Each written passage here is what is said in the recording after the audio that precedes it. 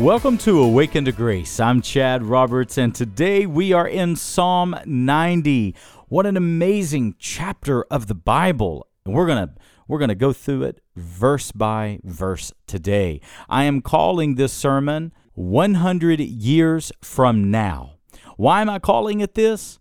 Because, friends, the things that we worry about, the things that we stress over, our bills, things like debt, things like grudges that we don't let go of, bitterness that we hold on to, so many things in this life, they are not going to matter 100 years from now. The Bible teaches us what does matter. And we're going to look at that today on this episode of Awakened to Grace.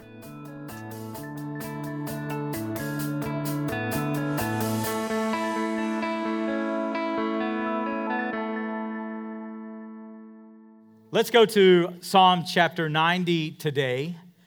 I'm so excited to share with you out of this psalm. Only 17 verses, but what mighty verses they are. And I have many things for you to take notes today if you are a note taker.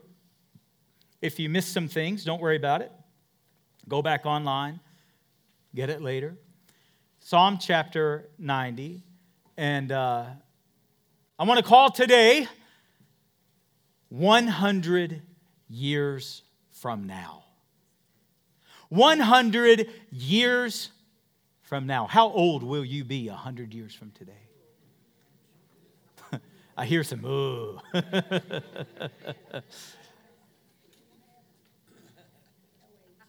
My thought today is 100 years from now. August 28, 2122. If you're going to take notes, please note this. This psalm is one of the most intriguing to me of all the psalms. Why? Because it is a psalm of Moses. It is the only psalm in the book of Psalms written by Moses. This is a prayer of Moses. And you know, if anyone, I think, is worthy of study, worthy of modeling our life after, it is Moses. I've been so intrigued all week with Moses because I've always been intrigued with him, but particularly this week because, you know, it was Moses that wrote the first 5 books of the Old Testament. Do you know that it was Moses who God counted as such a close friend that God actually spoke to Moses face to face as a friend? Do you remember he saw God's glory on Mount Sinai? And the glory of God shone on him so much he had to wear a veil. Do you remember he would go to the tent of meeting and meet with the Lord to get direction? Wow. Moses had a remarkable relationship with God. He truly was God's man. And God revealed the entire creation account to Moses. My daughter who was baptized today, Piper, she's in the 6th grade. She asked me to help her with her homework this week, and it's Christian curriculum, and it was on the creation account versus evolution. And they made a point that I had never personally thought of, and they were talking about cavemen and grunting and not having the ability to communicate, and they were talking in the curriculum, what a slap in the face that is to God the Creator, who created Adam and Eve with the ability to think and to speak and to make choices. What an insult to God Almighty, the Creator. And you know, I was telling Piper while we were doing the homework, I was telling Piper, you know, evolutionists, they laugh at Christians because we take by faith God's word. And we take by faith God as creator of all things. But don't ever let a secular evolutionist laugh at your faith. Because you know what? It takes just as much faith to believe in evolution. Just as much, if not more, in my opinion. And they'll say, oh, but there are many proofs, and we have all of this evidence, and what it is, it's all circular reasoning. A good evolutionist will say, well, it's a fossil. Well, what makes it a fossil? It's millions of years old. Well, what makes it millions of years old? It's a fossil. But what makes it a fossil? It's millions of years old. But what makes it that? It's chasing your tail. It takes more faith to believe in random, by chance, than to believe in an almighty God who is an intelligent designer. More faith. And I told Piper, don't ever let anyone laugh at your faith. Amen. I want to know what Moses thinks, because it's Moses who gave us the creation account. Moses was the original creationist. And I believe God showed it to him.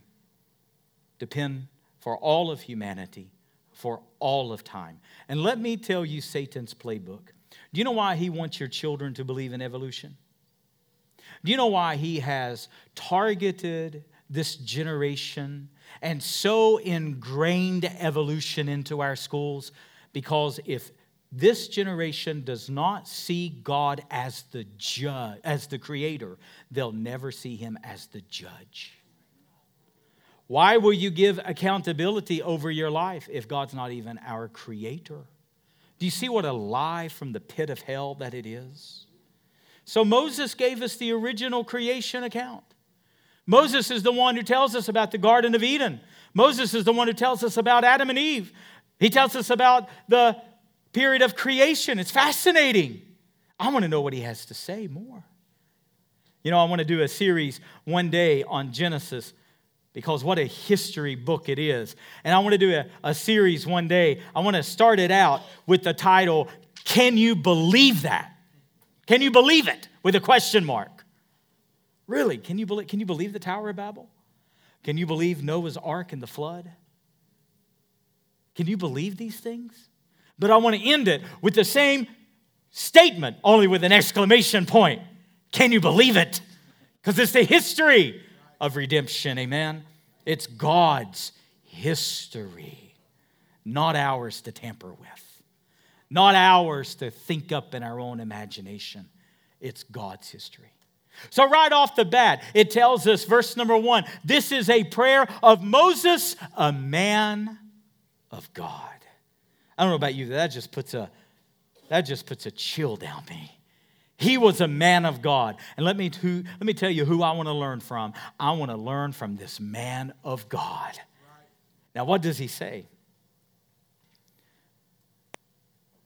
Verse number 1, this is a prayer of Moses, a man of God. And he prays, he says, Lord, you have been our dwelling place in every generation. Now, before we go further, I want you to note this. He's speaking of the Lord Jesus Christ. Jesus Christ is our dwelling place. If you are sensitive to the psalm throughout, I believe verses 6 and 7, and I believe verse 11, you will note the wrath of God through this psalm. Why does Moses constantly note the wrath of God? You know why? Because Jesus Christ, our dwelling place, was the propitiation for sin. He had the wrath of God poured out on him, and like a sponge, he absorbed the wrath of God, the penalty of our sin. He absorbed it on the cross. He took our wrath. And now he is indeed our dwelling place. See, this is why Jesus said, take note of this. John chapter 5, verse 46, Jesus said, had you believed Moses, then you would believe in me, for Moses wrote about me. He is our dwelling place from generation to generation. Why? Because according to Hebrews, he is the same yesterday, today, and forever. He is eternity past, he is eternity present, and thank God he is eternity future. He ever lives to make intercession on our behalf. Amen. This is about Jesus. Verse number 2, the original creationist, Moses, is going to tell us, before the mountains were made, before the earth and the world was formed, you were everlasting to everlasting God. Oh, I love that. Friends, what that means is that God is indeed the creator.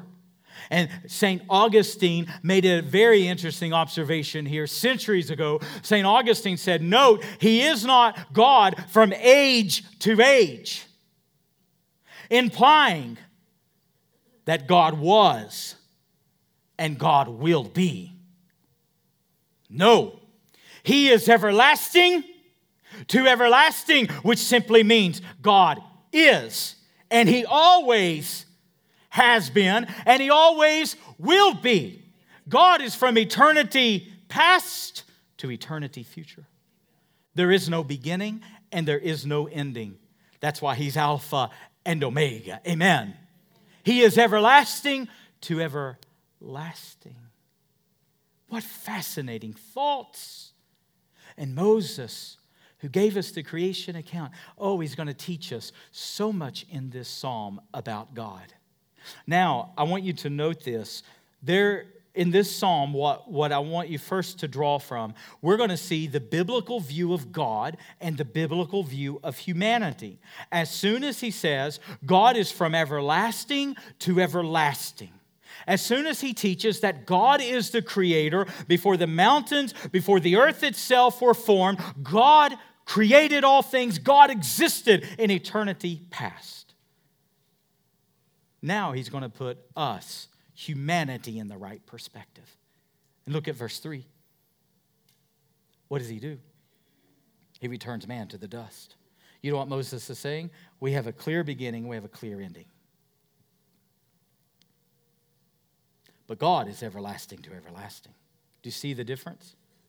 Verse number 4, he's going to shift back to our eternal view of the sovereignty of God. And what does he say? Verse number 4, 1,000 years in your sight is as one day that's passed, or a watch in the night. Now, is that not an extraordinary thought?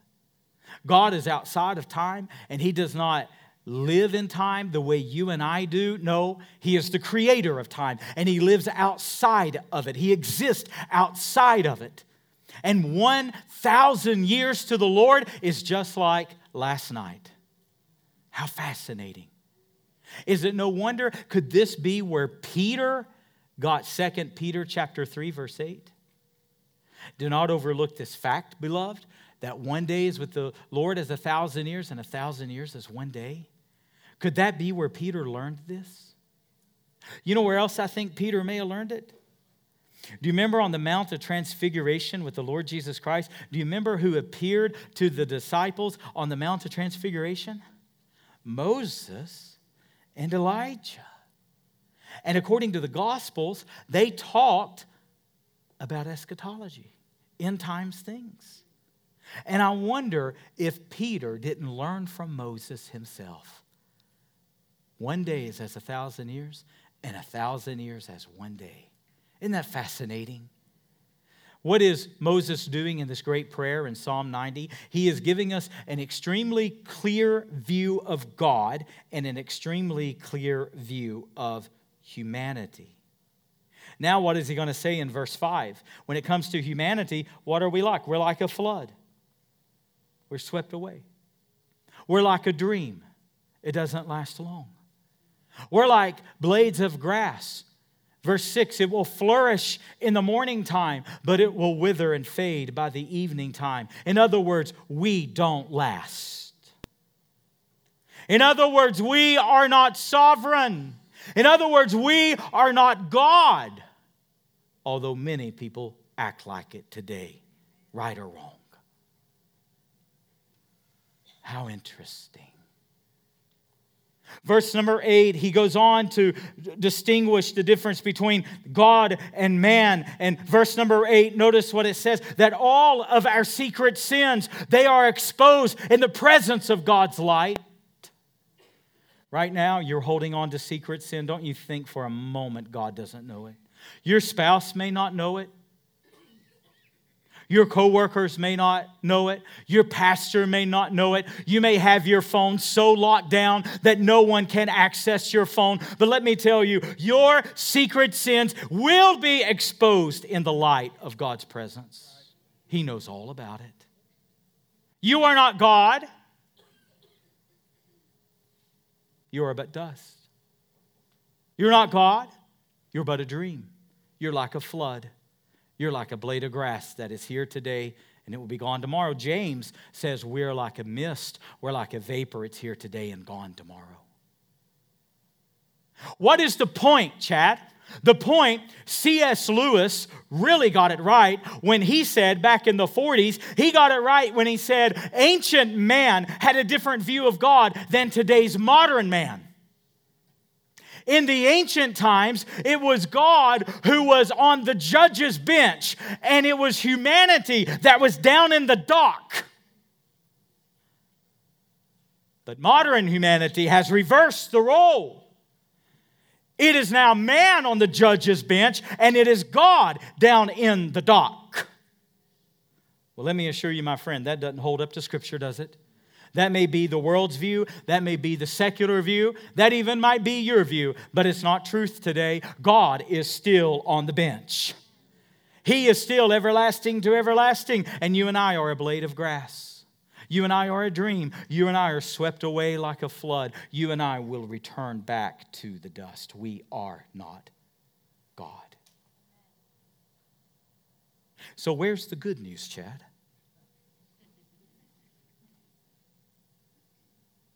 Verse number 10, man lives to 70 years, if by some reason of strength, 80 years. And even in those handful of decades, that is the lifespan of us and that brevity of life. See, that's what verses 3 through 11 really is all about. It's about the brevity of life. Verse 2 is about the eternity of God, the eternal nature of God, everlasting to everlasting. Verses 3 to 11 is about the brevity of humanity. And Moses says that our lifespan may be 70 years, if by reason of strength, 80 years. But those handful of decades are filled with trial and trouble, toil and trouble. So what's the good news, Chad? Well, the good news comes in verse number 12. I love this verse. This verse really became real to me several weeks ago.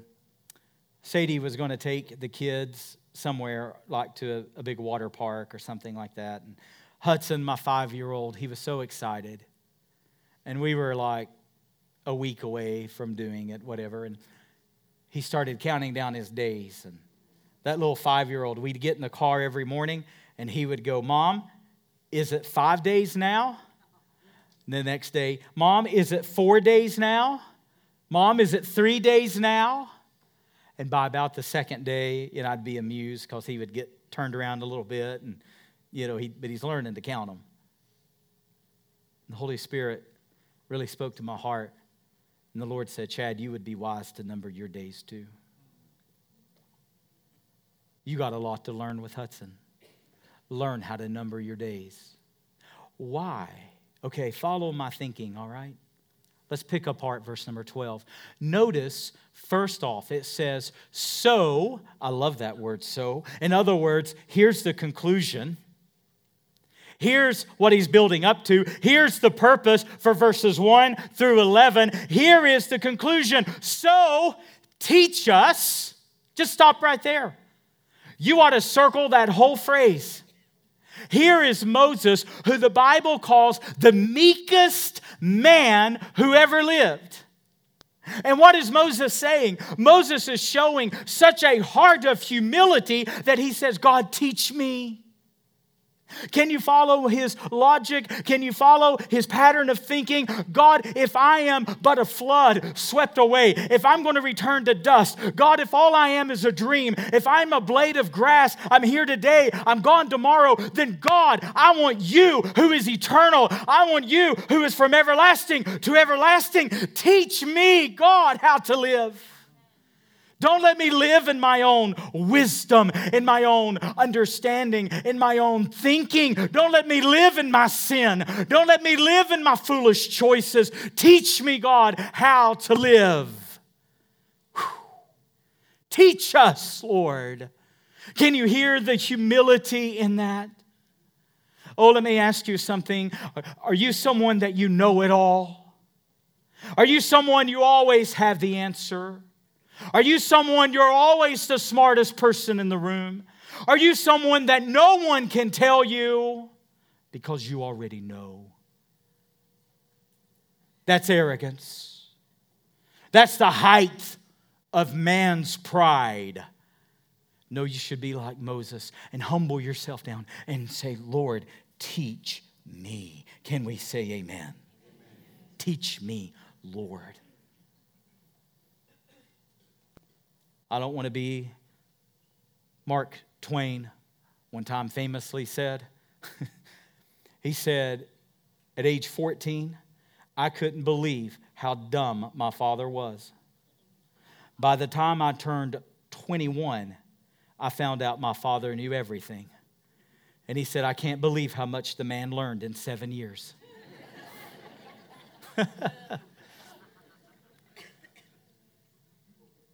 Are you teachable? Can the Holy Spirit teach you?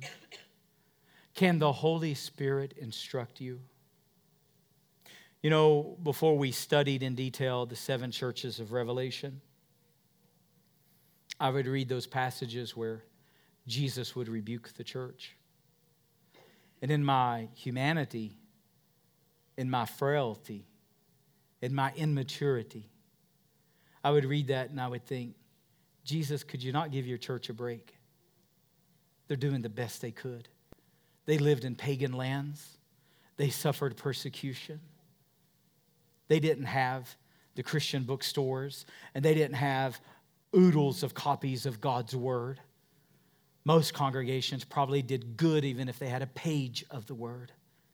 Could you not have cut them some slack? And as the Lord matured my faith and as the Lord matured me, now I join and I say, oh God, give me all of your encouragement, but also, Lord, give me all of your correction. Give me all of your rebuke. Give me all of your reproofs. Show me, God. Teach me. You get a heart that says, teach me, and you're on the path to spiritual maturity. Teach me to what? To number my days. You know what I find interesting in the Bible? I find it interesting that overall, the Bible does not teach us to measure our life by years. You really don't see the Bible teaching birthday celebrations or anniversary celebrations. Not to say those things are wrong. They're not. But here's what I think Scripture would correct us in. I am concerned that in our culture, because we measure by the year, you know what I think many times happens to our culture? The years slip through our fingers. We get bitter at somebody. We don't forgive someone, and 2 years turns into 5, 5 into 7. And all of a sudden, it's been a decade that you've held on to bitterness, and years have slipped right through your fingers. You get callous toward the Lord. You get apathetic. You get lazy on the Lord, and all of a sudden, 2-3 months of missing church turns into half a year, which turns into 2 years, which turns into 5 years. And before you know it, you're completely out of church and away from the Lord. Why? Because time slipped through your fingers. How many of us know the older we get, the faster the years go? So how do you prevent years from slipping through your fingers? Here's the biblical answer. Number your days. Begin to pay attention to every day. Begin to understand that for every one of us, God has given us these little windows called 24 hours. And you know what's amazing to me? You think of the most important people on the earth today. You think of the movers and shakers. You think of the influencers. You think of everyone that is the most important individuals living on the earth today. And guess what? They have the same 24 hours today that you and I have. across the board, God has given the exact amount. What are you going to do with yours? We have to learn how to count our days, number the days, not the years. And when you do that, what happens? Then decades don't begin to slip through your fingers. The Bible teaches to number your days, not your years. Now, what's the result? If I'm going to come to the Lord with a heart of humility, and I'm going to say, Lord, teach me, then He's going to teach me to pay attention to every day. He's going to teach me to make every day count for the glory of God. I'm not going to waste time. Time's not going to slip through my fingers, and I'm going to have a grasp on my life. And then what's going to be the result? That you would get a heart of wisdom. Now, let me ask you a question. What is wisdom? How would you define wisdom? See, in our culture, especially with our devices, especially with our technology, especially with what the internet has done, knowledge is everywhere. Is this not the age of knowledge? Everyone has knowledge. Everyone has access to knowledge. But knowledge is not wisdom. Wisdom is when you know how to apply knowledge. That's wisdom. And you know what the good gospel news is? God loves wisdom so much so that in James chapter 1 verse 5, God says, if anyone lacks in wisdom, let him ask of God, and He'll give it generously. Hallelujah, amen? Thank God He doesn't ask me what my IQ is. He doesn't ask me how smart I am. He doesn't ask me how well I analyze situations. No, He says, Chad, you want wisdom? I'll give it to you generously because it's a gift from heaven. He wants you to live as a wise person. He wants you to live in wisdom. He wants you to enjoy your days on the earth. He wants you to be blessed in the days you have on the earth. And how do you obtain those blessings? I'll tell you the biblical way you obtain it. With wisdom. And where does wisdom come from? When we humble ourselves to God, who generously gives wisdom to anyone who lacks, James 1:5. When you're a humble enough person that God can bless you with wisdom, you'll apply it in the numbering of your days, and you'll get a heart that's full of wisdom. Can we say amen? What would your decisions look like right now, the decisions you have to make? What would they look like if you applied God's wisdom to it? Not your own wisdom, not your parents' wisdom, not your friends' wisdom, God's wisdom. How would your choices change if you had a heart of wisdom? How would you get clarity? You can raise your hand if you want, but I can't see you because I'm blind. But how many of you right now, you're in a place of confusion? You don't know what to do. You don't know what the right answer is. You don't know what the right choice is. You're not sure what to choose. And it's got you just bound up and you're just knotted up like a pretzel. You don't know what to do. What would happen if you had a heart of wisdom? You would know what to do. Why? Because God would show you. Humble yourself. Say, Lord, teach me. I'm but dust, Lord. I'm a blade of grass, Lord. I'm here today and gone tomorrow. I'm but a dream. I'm like a flood being swept away. My secret sin is exposed in the light of your presence. God, I need you because you're everlasting to everlasting. Teach me how to live. Do you see the difference? I don't know about you, but I think Moses had it right. Verse number 14. This is my favorite part of the psalm. Verse number 14 teaches, satisfy us in the morning with your steadfast love. Boy, I'll quote this verse so many mornings. I'll rise early. I always say, don't face your day until you've been face to face with the Lord. I'll rise early to meet with God. And I'll quote this psalm. I'll say, Lord, satisfy me with your love. with your steadfast love early in the mornings. My mornings are very special to me because I meet with the Lord.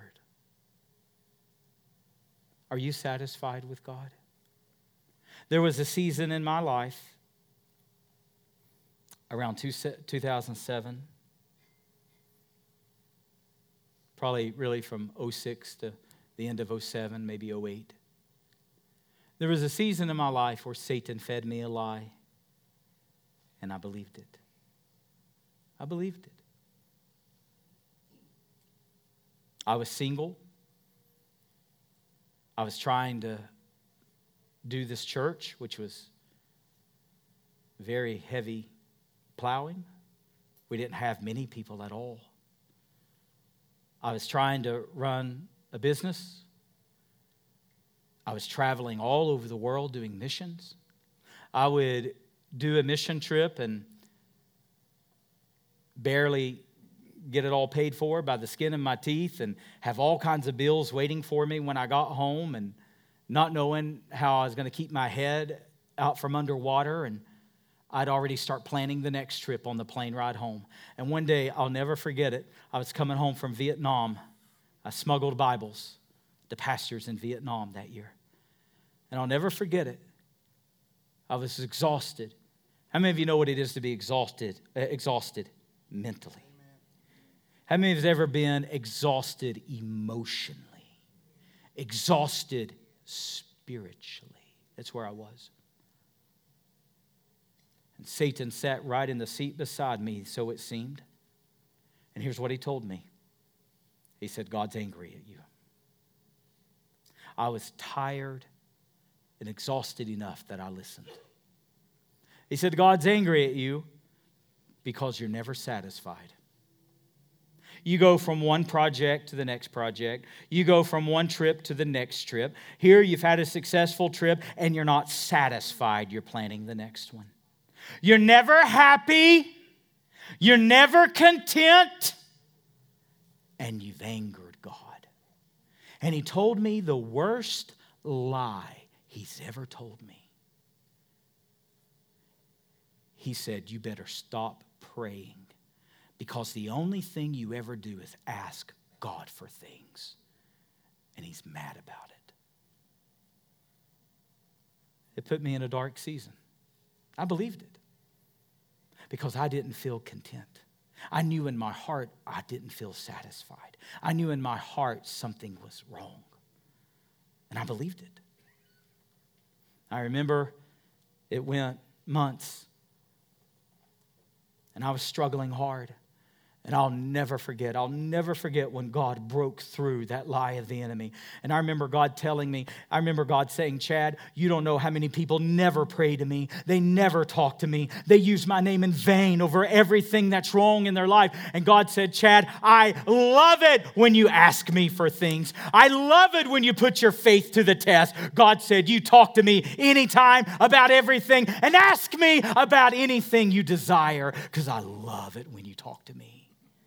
And he broke through that lie of the enemy. Amen? And you know how I climbed out of that valley of despair? Do you know how I climbed out of that dark hole? Anybody ever heard this song? Fill my cup, Lord. Do you know that one? I lift it up, Lord. Come and quench this thirsting of my soul. Bread of heaven, feed me till I won't no more. Here's my cup, fill it up and make me whole. And I would lift my cup to the Lord and I would say, Lord, only you can satisfy. Have you ever been super thirsty and you drank something other than water and you stayed thirsty? What's the glory of water? It quenches. What's the glory of bread? it satisfies. And do you know what God will do in your life?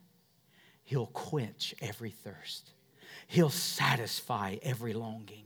He's the water of life. He's the bread of life. Amen. And substituting Him for anything else in life is like being in a desert and drinking water, but not knowing all it is sand. And it leaves you more thirsty. Many of you listening today, you're chasing after mirages. And what you think is water is in reality sand. What will God satisfy you with? His love. Jeremiah says that He's loved us with an everlasting love. Amen. Do you have that love today? Are you being satisfied? What's he say? What's the verse say? From the morning. In the morning, satisfy us with your steadfast love. Let me tell you, my friend, you can do nothing to make God love you more, and you can do nothing to make God love you less. God loves you, period. Be satisfied in Him. And what's He say? When we're satisfied in God, He makes all of our days glad. 100 years from now, August 28th, 2122. 100 years from today, let me ask you, what is not going to matter?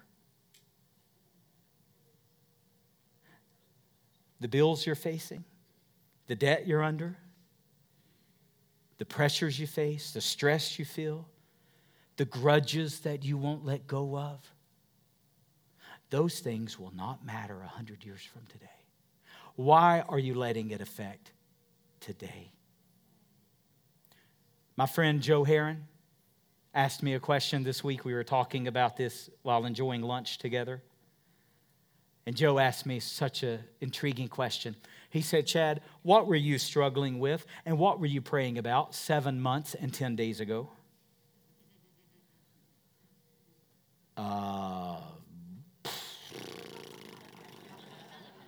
You got me, Joe. I don't know. 7 months, 10 days. I've slept a lot of nights since then. I have no idea. And you know what he said? He said, then why are you going to be worried 7 months and 10 days from now? It's not going to matter either. God's going to take care of that 7 months and 10 days from today, just like He took care of 7 months and 10 days past. Why? He's everlasting to everlasting. You know it's God's will for you to enjoy your days. You know it's God's will for you to be glad. That don't mean everything's a rose garden. My little boy, Hudson, I told you he's 5. He sat on my lap yesterday and he was telling me some Bible stories he knows, and it was so cute. And we were talking about Jesus healing blind Bartimaeus. He can't say Bartimaeus real good. You should ask him to say it. It's really cute. And he said, Daddy, why don't God heal your eyes? Why don't He not make you blind? Isn't that a great question from a 5-year-old? And you know what the answer is? The answer is, Lord, teach us to number our days, that we'll have a heart of wisdom, that in You our hearts will be satisfied. I may face blindness, but let me tell you, I have the gladness of God all over my life. I enjoy every single day. I squeeze out of the day all the joy I can squeeze out of it. Why? Because it's God's will that even though I walk through the fiery trial, even though I face the refiner's fire, even though I walk through the valleys, it is God's will that I be glad. Count it all what? Joy. Amen. And it's God's will that you be glad as well. It's God's will that you be joyful. Now, will God make you happy? Oh, beware. Happiness depends on the way things happen in your life. God's not interested in happiness. He's interested in joy. Joy transcends happiness. The circumstances of my life can yo-yo up and down and up and down, and that doesn't matter. That don't affect my joy. My joy is consistent. Because you know what my joy is based on? God's everlasting love. Trials don't change those things. Sorrow doesn't change those things. Loneliness doesn't change those things. Heartache doesn't change those things. Those things are consistent. Amen. Verses 16 and 17, and this is where I close. What's the result of a life and a heart of wisdom? Well, this is quite beautiful. He says, verse 16, show your works to your servant. That reminds me of Psalm 103. The Bible says Israel knew the acts of God, but Moses knew the ways of God. In other words, Israel saw what God was doing, but Moses understood why God was doing it. See, that's what I want to do in the trials of my life. I not only want to know what God's doing, I want to know the why behind it. That's a heart of wisdom. Show your works to your servants, your glorious power to their children. Isn't that your heart for your children, for your grandchildren, for your great-grandchildren? Oh, Moses had it. Oh. In verse 17, let the favor of the Lord our God be upon us and establish the works of our hands. Friends, that's a life. That's a heart of wisdom. You know what I think Moses is saying? I think he's saying live for eternity. It was said of Jonathan Edwards that he lived every day of his life in view of eternity. They even said he had eternity stamped on his eyeball because he saw everything in light of eternity. Let the favor of the Lord God be upon us and establish the works of our hands. In other words, make your life count for eternity. Make your work count for eternity. Make your parenting count for eternity. Make your marriage count for eternity.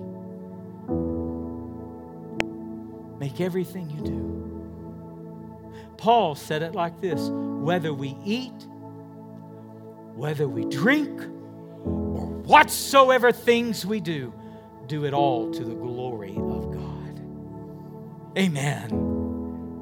Are you living for eternity today? Psalm 90 helps us take the 30,000-foot view of our life. Sometimes you can't see the forest for the trees, and you get all caught up in all this pressure. You get caught up in all this strife. You get caught up in all these arguments. You get caught up in all of the noise. And Psalm 90 gives us the 30,000-foot view. It says, no, be humble, be teachable. Learn to number your days. Why? That you would gain a heart of wisdom.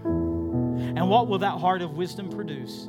It will bring a contentment into your life, that it will satisfy you all the days of your life, and all your days will be filled with God's gladness. Oh, I don't know about you, but I want that. Amen. Give me that. Give me the gladness of God. Give me the satisfaction of His steadfast love. Fill me, God. Here's my cup. Fill it up and make me whole. If you enjoy the daily broadcast of Awaken to Grace, then I want to invite you to subscribe to our podcast. You can get our podcast wherever you get your favorite shows. Simply search Awaken to Grace Weekly Sermons.